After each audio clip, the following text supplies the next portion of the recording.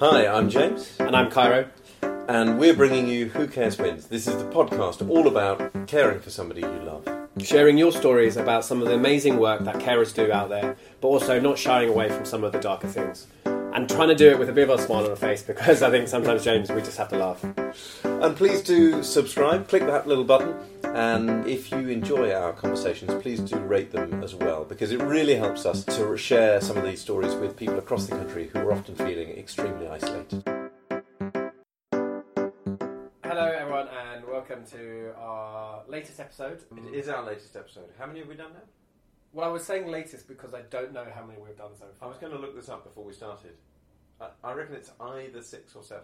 Yeah, I think it's about there. So we're building up some steam. Basically, if you just check your podcasting thing now, it will tell you which episode. You don't need to know which episode it is. Let's move on. Indeed. But we had some really exciting news. We got an email this week from a very exciting person for me personally. So the big man himself. Not God. That would be amazing. I don't know if he would use email. I feel like it would be something more dramatic, like at least a call. Yeah. No, Louis Theroux himself, the big documentary maker. He got in touch to say that he thought what this community has brought together is moving and powerful. Moving and powerful. Yeah. So if you're ever feeling like you're sitting alone listening to our podcast, just remember that there's a fair chance that Louis Theroux is listening with you. At the same time.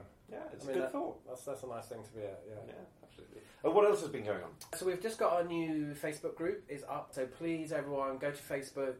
I'm hoping most people are on Facebook, and search for Who Cares Wins. We're definitely going to try to post some really interesting content on there and really try to start conversations that can be beneficial for anyone who's interested or is a carer. And I think what's quite exciting about that is that the Facebook group enables us to make it a two-way conversation. So whenever you're contributing to it, not only are you helping us build kind of the product in Mobilise, but you're also actually helping other people who might be having a tough time as a carer as well.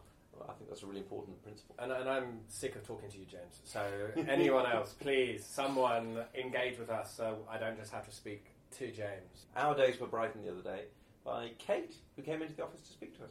Yeah, Kate, Kyro. So Kate is a good friend of mine. We met when we used to work together at Marie Curie. Recently, I think in the last couple of years, she's been a carer for her mum. Well, it sounds like she's just the sort of person we want to be hearing from.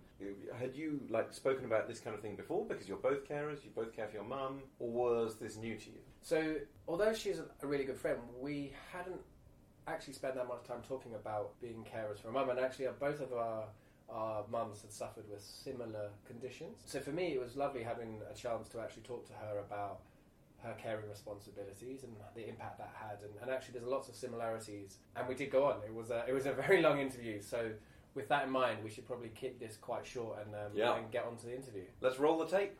So I currently work in policy. I work in the international development space.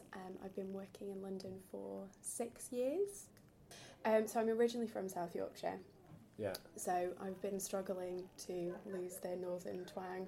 So yes, we are here to talk a little bit about being a carer. You are a carer? That is a really good point, because when you just asked me that question, even though I've come here to do this podcast and I know exactly what we're talking about, it's still quite a jarring thing to hear. I suppose, yes, I would call myself a carer in terms of trying to look after myself and acknowledge that that's another role that I'm taking on. So I care for my mum, who 3 years ago, I think it was 3 years ago, it might not be quite that long, in which case my family will hear this, you have no grasp of reality. My mum got diagnosed with a bleed on the brain and had a stroke and ended up in hospital, which was incredibly scary. But recovered really well physically from the effects of that stroke, but unfortunately was left with a lot of mental health issues about the fact that, questions about facing your own mortality, all those big issues about being left in hospital, not know what was going on. It was a huge destabilising incident for us all. And so for the last 2 years, we have been dealing with crisis points and some normality and trying to get used to what that means for us as a family. Unfortunately, we hit a really serious crisis point last November. And since then, she's been making really good improvements. And part of that is also around me understanding the changing nature of what it means to support somebody with a mental health issue. So it's been a big period of learning. Lots more still to learn. Learning is such a positive way of framing such difficult times. Yeah, it's also been the worst, I would say the worst thing that's ever happened to me, which is really selfish. Worst thing that's ever happened to me, given that I've also had mental health issues, and I would put this above the pain of that because there's also a complete lack of control over caring for somebody, and especially that knowledge of knowing what they're going through because you've been through it yourself, but not actually being able to help them in any way. So that's been a really hard part of it. It continues to be the hardest part of drawing lines, creating boundaries of where can I help, where can I not help, how much am I willing to give up and sacrifice of myself. And the same for the rest of my family, actually.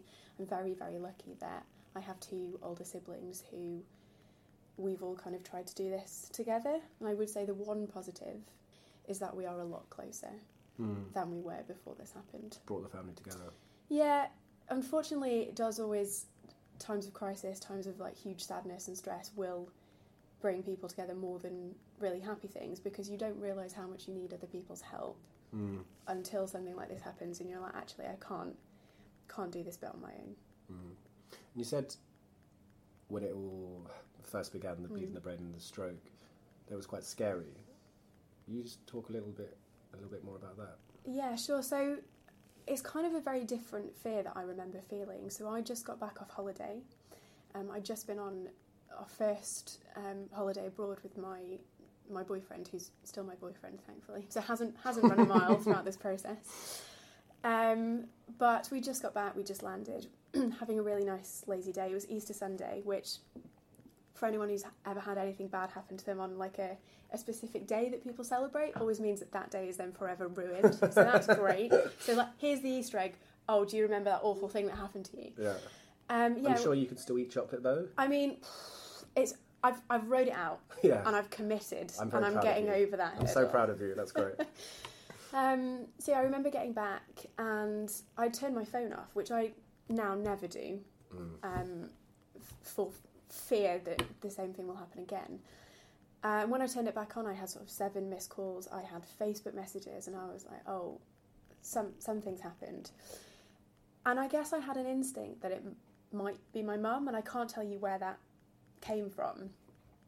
So I went to take the call, and I called my uncle back, which was a weird sort of thing in that I didn't get anybody that I immediately needed to speak to, so the panic was just increasing. And he just sort of said to me, "Your mum's in hospital. She's got a bleed on the brain." There was no sort of, "Where are you? Are you on your own?" way of... Sit down. Yeah, handling that information. And then obviously the thing hits you of... You know, you hear the 2 words, like bleed, brain, you never want to hear in the same sentence. And then my immediate thought is, okay, well, I'm 4 hours away. And so I was like, right, if she dies, how quickly can I get there? And then I really went into a real sort of project management mode of, like, you know, Matt needs to check the trains, I need to pack, I need to remain very calm. Because I knew that the weight of that was not lost on me. Like, the weight of, this is a really big thing, this could... While I was travelling, they were making a decision on whether she needed to have surgery, brain surgery. So that was awful. It's been incredibly hard because it's really hard to describe to somebody what it feels like to have somebody that you love really, really helpless, and you also not know how to help them, and to be scrabbling around for different ways to do that and not really getting anywhere is so hard. And I think that's why being a carer is a different level of hard, because there's no control. There's the control you can try and take, which is, I know when you take your tablets, I can sit in on GP appointments with you, I can do those things, but I can't get you better, and that's really, really difficult. I think the guilt is incredibly hard. There is not one day that I don't think about my mum or how she's feeling or what's going on. I remember when it was really bad, kind of realising, I got professional help. I paid for professional help because I didn't want to go on a waiting list. And I knew that it was really important that I looked after myself because I could feel myself getting closer and closer to kind of breaking point myself. And the irony of that is then thinking, oh God, I can't be ill because then what will happen? And there's kind of pressure to stay well. And I remember just finally voicing that for almost a year, I had spent every day wondering if my mum would be alive at the end of it. So that, when you kind of voice that, you realise the level of anxiety and stress that you're living with. But because we have this big thing around, we don't talk about mental health issues, we don't talk about being carers, and we certainly don't talk about the two together, I couldn't really communicate that. When people are like, how are you? I'm like, no, I'm great today, but also just living with the fact that my mum might die. How are you? It's kind of a, don't talk about it. So the first step was kind of admitting that that's where I was. That's the kind of stuff that was going through my head, which is just really rubbish anyway. It's really, really rubbish to think that a person that you're looking after and spending so much time with then might not be here through an illness which is preventable, and you're doing everything you can, but there's just such a high level of uncertainty. And so that's when the guilt really comes in. The guilt of, oh, it's midday and I haven't texted her, or it's midday and I haven't called her, or, I would call her 6 days out of 7 in the week, but the only one I'll remember is the day that I didn't call her. That's pressure. And that's not to say you don't have a really strong group of friends around you. And I think what we see in so many caring situations is people feel a little reluctance to be able to speak because it can be both quite personal, but also sometimes that the friends are a way of escaping the kind of realities of it. One thing that I thought was really interesting is around the same time that my mum was really ill, and we'd had about 3 or 4 crisis points until we got to the real crisis point. They were just dry runs apparently. Was that I had a friend who had lost a parent during that period, and I just felt so guilty of ever wanting to talk about what was happening with me, because I thought, well, what you're going through is far, far worse. And again, Matt has been fantastic, because instead of being like, yeah, you're right, she's going through worst, all the things that I was thinking to myself of, at least she's still here, you can still talk to her, she can get better. He sort of said to me, well, yes, but you're also dealing with huge levels of uncertainty. You have been caring for your mum. There's a lot of other stuff going on here. Don't be so hard on yourself. And until somebody had said that to me, it hadn't occurred to me that was the way that I could think about it. You mentioned that the word carer is a bit of a jarring word. Talk a little bit about your relationship with the word carer. I think my issue with it is that it feels for me quite disrespectful to my mum. That's my issue with it. So me and my mum are very similar in that we don't like people to make a fuss, and we don't really like being taken care of. We're quite independent. And so I know that thinking about how she would interpret that word, I think that's why I'm kind of, I don't like using it. But then I think about, okay, so I have to put some label on what's been happening, because otherwise I won't acknowledge it, that I've been doing this extra load and I've been dealing with all this stuff. So I think that the word comes out and I get the word out, but it's not comfortable, it doesn't roll off my tongue. And I think because I'm very conscious that when you're a carer of somebody, that somebody is just as important, and it's how they think of you. And particularly around mental illness, you're encouraging independence, you're encouraging all these things. So then hearing that you've got a carer is very, it doesn't always sit with that.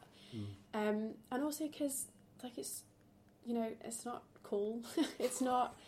And it's you not do what like people to be cool. Do. I mean, obviously, it's not. It's one of those subject topics where it's reserved for a certain group in society. I think we pick out what we think a carer looks like and who we think they are, there feels like a right time and a wrong time for me to bring that out. And that's one of the things that I'm trying to figure out is how do I be interested in all the other things I want to do and also carry with me the fact that this is a huge part of my identity because it's a huge part of my priorities in my life. And you're never meant to ask a woman her age. No. But I'm going to. Oh, okay, that's fine. So I am 27, just turned 27. So this would have all started happening when you were about 24? Yeah. 24, 25? 24, just after my 24th birthday. So how was your experience in being younger and then supporting someone? Really difficult, I would say, because at the exact time that I was trying to make a push professionally and, you know, settling into a long-term relationship and moving and really doing the stuff you do in your 20s, which is having your stamp on the world, was this time when my attentions were completely switched to another issue. And there's just the fear that I felt, that this kind of selfish fear that I wouldn't get to do what I wanted to do. And I found that really hard to admit, that I felt like this shouldn't happen to me, which is going to make me sound like a horrible person. But I think there is this sense of, you know, I had all these things going for me and I've worked really hard and, you know, I've built this life, and here's this thing that I didn't expect to have to consider. And does that mean now that that work isn't going to happen, that I'm not going to get to where I thought I was going to be? So that was really, really difficult. And I, you know, whether rightly or wrongly the right approach, tried to just then keep doing all that stuff and keep caring without acknowledging that actually there had to be a little bit of give. I wanted to stay in that way of, like, in my 20s, doing everything, being everywhere, trying to do everything all at once. You can conquer the world. It's that sense of feeling. Because you're told that, and you're told that actually any caring responsibilities you might have will be children. You know, you start to get geared up to this idea that that's what caring looks like in your 20s and 30s, is that it's of children, not somebody caring for a spouse or a parent. And I remember Googling, one particularly late night, kind of Googling caring in your 20s, and the first 3 pages of results were about skincare routines. And I was like, right. So not quite what you're looking for. You've got great skin, so you don't need that, obviously. Thank you. Getting a really clear message here that this is not something I should be worried about. We used to work together, and I know you are incredible at your job. And can you talk a little bit about your experience of trying to manage the both of those together?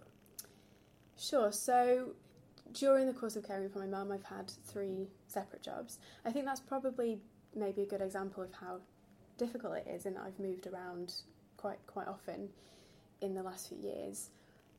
You're in the position where in your 20s and 30s, this is the time that you go out and do the stuff you're meant to do, and that's what everybody tells you, and that's how workplaces play out, is that the opportunities are given to you at that age, you're putting yourself forward for everything. So balance that with something that's also taking up a lot of your time and energy is really difficult. Also, the practicalities of caring.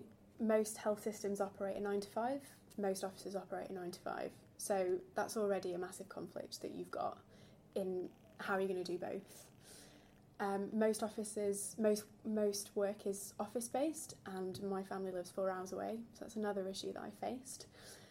Because a lot of the time I just wanted to be there. I just wanted to be around. I wanted to be around when the doctor came. I wanted to be around to see what was happening, what the reality of the situation was. And I couldn't be around as much as I wanted to, and I found that really difficult. Obviously, you support your mum who has mental health difficulties, so there are the good times and the less good times. How does that manifest itself in the work environment? There is just this feeling of trying to get everything done at once, which then becomes really hard, because there will always be then the not good times where you've committed to loads of things, you've started off loads of projects. And I would say that, you know, I do a lot outside of my typical 9 to 5 job as well, so it's across all of those things, which is, you know, everything gets done very frantically. I think of that GIF with the kind of, you know, the Kermit GIF where he's like madly in his typing keyboard. it, yeah. That is the mode that I go into.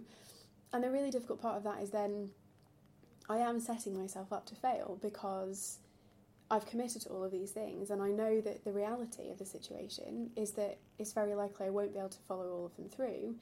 I think from a work perspective, though, that's really difficult because you're putting that on people that you work with. Supporting a mum, I think, creates a really interesting relationship dynamic. How have you felt that?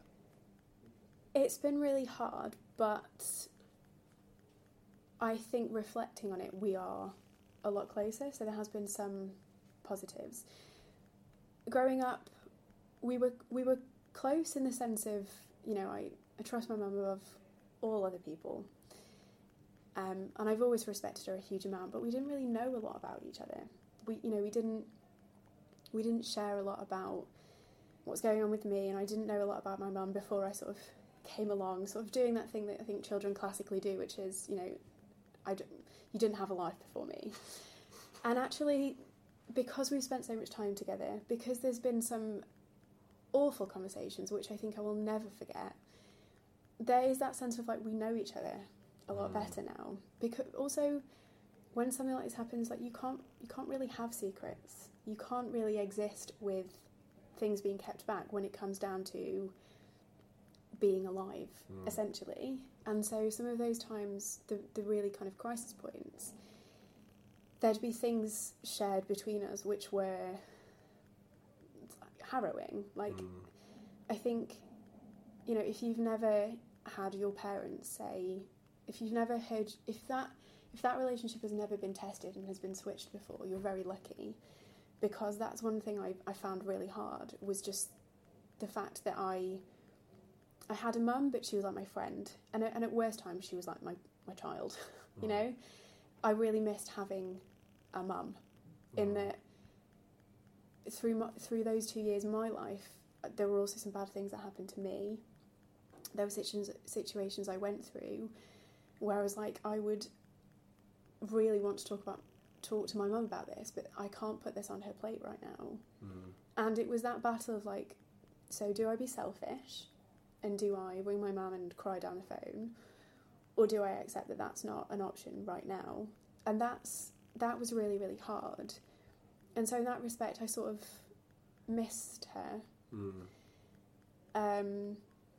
But on the flip side of that, it's meant that when she's gone through times of good health, I'm so incredibly grateful for that. And even a mundane conversation about dinner or tennis or many of the other fascinating things we talk about is like the best conversation, because it's a conversation where we're just talking about normal things.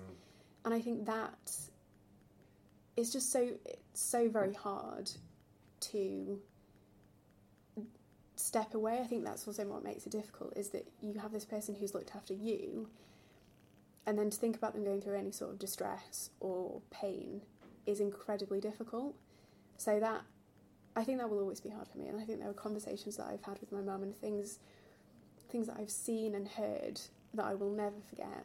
And so that's probably one of the worst things. But if the benefit is that we are much closer, then... Kind of picking up on what you just said, caring can be incredibly difficult, and there can be some really dark spots. But it can also be hilarious, and there can be some really great times. Over the last, let's say, 3 years since your mum's been well, could you just tell us a little bit, a really happy memory of... Oh. It can be happy, it can be funny. I thought you were going to go for a time where you were like, can you tell us about the memory where it's actually really sad, but it's, you know... But funny as well. The absurdity was really funny. So, I mean, either of those, yeah. Sorry, I can probably give you a really quick one of both. So I guess a really happy memory would be when my mum came out of hospital, and actually she is doing really well. But actually just I took the day off work, we all went out for lunch, and that was fantastic, because, you know, lunches with families, again, people in their 20s and 30s, like, eye rolls, like, oh, you know, have to go for lunch with the family. It was fantastic. She was totally on form. She was just mum, and it was amazing. And that was a really, really happy memory. And we talked a lot about all the things she wanted to do, and she's like, we can do this in the summer. And that was the first kind of time that we'd really had a conversation about stuff coming up and an expression of kind of interest and looking forward, and it was spring, and it was all those kinds of things. But I also think quite a funny story was when I remember when she was really ill, when she kind of just come out of hospital from the stroke, and we were having some building work done.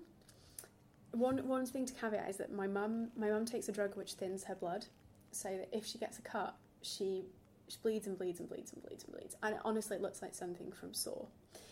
Somebody was coming to fit our house, and my mum had nicked herself while she was making dinner with a knife, tiny cut, bleeding everywhere. The guy came down from the bathroom, and he was like, what has happened? And because my mum was so unwell anyway, she was crying, she was hysterical. And this poor guy, he was fitting a bath rail, actually. We needed a handle for my mum to be able to get in and out of the bath in the first few months that she was ill. And this poor guy was just like trying to speak to my mum and be like, where do you want this? And he must have just been like, what is this chaos? And I just remember trying to communicate with him. I was like, do you want a cup of tea? Meanwhile, my mum's like sobbing in the corner, like holding her Blood hand everywhere. up. That was What that must have looked like to the outside, but reflecting on that with several glasses of wine, which I definitely did do, I just was like, that must have been so funny and also terrifying for that man. He'd be like, I'm not going back. I don't care what they need, I'm not going back. You can imagine him going home that evening and be like to his wife, you will never guess what happened today. Yeah. So there are those moments of kind of, when you reflect, you're like, actually, that was pretty funny. So yeah. So thank you so much for coming onto the podcast. Thank you for having me. And sorry I didn't cry. Yeah. Oh my word, that sounds like a nightmare just at the end there. Yeah. Well, what a great interview. No, it was great. It was really nice having a really frank and honest conversation with a friend, and really seeing parts of her and aspects of her life that I hadn't been aware of. Well, and even at the beginning of that conversation there, Kate said, and this has come up in literally every conversation that we've had, she said, the word carer really jars with me and I don't identify with it. Yeah, I thought it was really interesting, and I thought what was particularly interesting was why she said the word jarred with her. So for her it was how it would be interpreted from her mum. And I hadn't really thought of that before. I think it really made me think, actually, there is something there about the word being slightly disempowering to people where, for your loved ones, you want them to be independent. You want them to be able to stand on their own 2 feet. And for a lot of people, knowing that they need, a carer, it's like a kid doesn't want to know they've got stabilising wheels. When the dad's running behind and holding onto the bike still, they're looking forward and they're thinking they're riding by themselves. So this is something that it would be great to have a bit of input from everybody on, because it's come up as a massive theme. So we're going to put a question on the Facebook group. How do you feel about the word carer, and is there a better word that we could be using? I thought it was really interesting as well, the way Kate described feeling like she'd lost a parent when her mother got ill. And that's not to say that she was necessarily losing the particular individual, but that her mum had changed roles. So she didn't have somebody in the mothering role anymore. And that chimed with some of the things that you've described as well. Yeah, I think it's this sense of changing personas, where there is a certain amount of expectation that you have from, when you break up with your boyfriend or girlfriend, you call your parents, you call your mum, and you get support from there. And often what you find is you suddenly don't feel necessarily able or willing to make that call because of the implications that can have. You don't want to add and complicate to... Completely, yeah. You do get this weird sense of loss, even though they're not gone anywhere, but there is this kind of loss expectation of what a mother is, or... Do you know what's really, I'm going to say, cute now? So whenever you're on the phone, I've not met your mum, but I know that you're on the phone to her because your voice goes up. You have a much higher pitch when you're talking to your mum, and I'm sure that's because you still have some kind of mother-son relationship going on. Because I know I do that as well. Whenever my mum calls her, up pitch. News to me. Yeah. Now, next time I speak to her, I'm going to be like, "Hi, Mum, how are you doing?" Be really gruff. somebody described to me the other day how they missed the banality and mundane relationships of just being able to chat. So she found that whenever she went round to her parents' place, she was constantly fixing stuff, checking the fridge, making sure everything was okay. So all of the time that she spent there was active, and they didn't actually have much time to just sit and chat and have a giggle and do whatever they were used to do. And it's, the happy memory that Kate talks about at the end. Yeah, that's a good example. Was just going for lunch and just sitting and talking about the future. I think there was something, when she was telling the story, her face lit up and she just had this beautiful smile, and she was just saying it was so normal, it was so ordinary, but it still stood out so much. I think that was really nice. And then, of course, the bloody story, bloody literally. I was trying to think when I was listening to that, whether the guy who goes around and fixes sort of mobility aids and so on, he must actually get used to some pretty loopy situations that you're walking into, because you're so often in a state of kind of family crisis when that's happening. So he that may have just washed over him as a normal day at work. Well, I mean, I think there are lots of films that have been made about when plumbers go over to houses, but that's a whole nother pretty dark. A whole nother podcast, I think. Kate described the way she felt almost inadequate when talking to somebody whose parent had died, and almost like she shouldn't be worried about what she was going through because someone else had it worse. And I think you've mentioned the sort of the hierarchy of illness as well that carers get with the people that they're looking after. It's the worst game of like top trumps. But you only play it from down to up, right? So the person whose parent died would totally never say, "Oh well, that's nothing compared to what I'm going through." But then you do get those weird people who you talk to, and well, should they be your friends? Well, should they be your friends? You get those people who say, "Oh, my mum's suicidal at the moment," and their first response is, "Do you know, I got a really bad paper cut last week?" And you're like, "Okay, that's not the response I was expecting," but I'm sure. No one likes a paper cut, and I think there is something. Often people feel like they have to say something in response, and often what people want is, God, that sounds like it must be difficult. And actually, the response that you're describing there is probably something to do with trying to say, I know what you're going through. Yeah. And then scrabbling around to try and find an equivalent example. But I just think there is something we need to be better at just going, wow, that sounds really difficult. How can I help? How can I, without trying to turn the conversation back? And I think it is a weird dynamic. How can I help? And then leaving it like that. I think there's something really powerful in that. Speaking of leaving it like that, that's probably all we've got time for. What's the key thing everybody needs to do? Please go on Facebook and Facebook search Who Cares Wins. Find our Facebook group, join and answer our question. What's a better word than carer? Sounds great. See you next time, guys. Thank you. Thanks.